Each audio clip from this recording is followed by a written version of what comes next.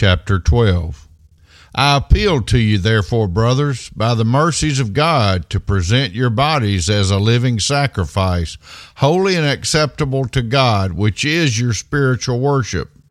Do not be conformed to this world, but be transformed by the renewal of your mind, that by testing you may discern what is the will of God, what is good and acceptable and perfect. For by the grace given to me, I say to every one among you not to think of himself more highly than he ought to think, but to think with sober judgment, each according to the measure of faith that God has assigned. For as in one body we have many members, and the members do not all have the same function, so we, though many, are one body in Christ, and individually members of one another. Having gifts that differ according to the grace given to us, let us use them. If prophecy, in proportion to our faith. If service, in our serving. The one who teaches, in his teaching. The one who exhorts, in his exhortation. The one who contributes, in generosity. The one who leads, with zeal.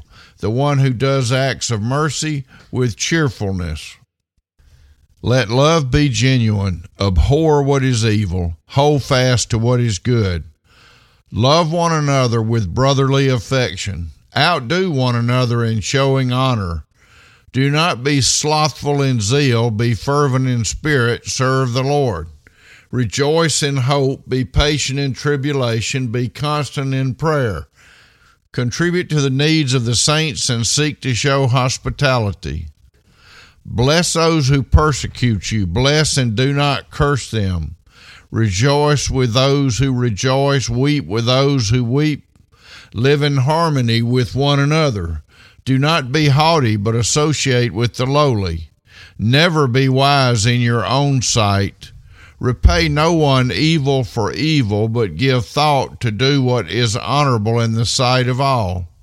If possible, so far as it depends on you, live peaceably with all. Beloved, never avenge yourselves, but leave it to the wrath of God. For it is written, "Vengeance is mine, I will repay, says the Lord." To the contrary, if your enemy is hungry, feed him. If he is thirsty, give him something to drink, for by so doing you will heap burning coals on his head. Do not be overcome by evil, but overcome evil with good.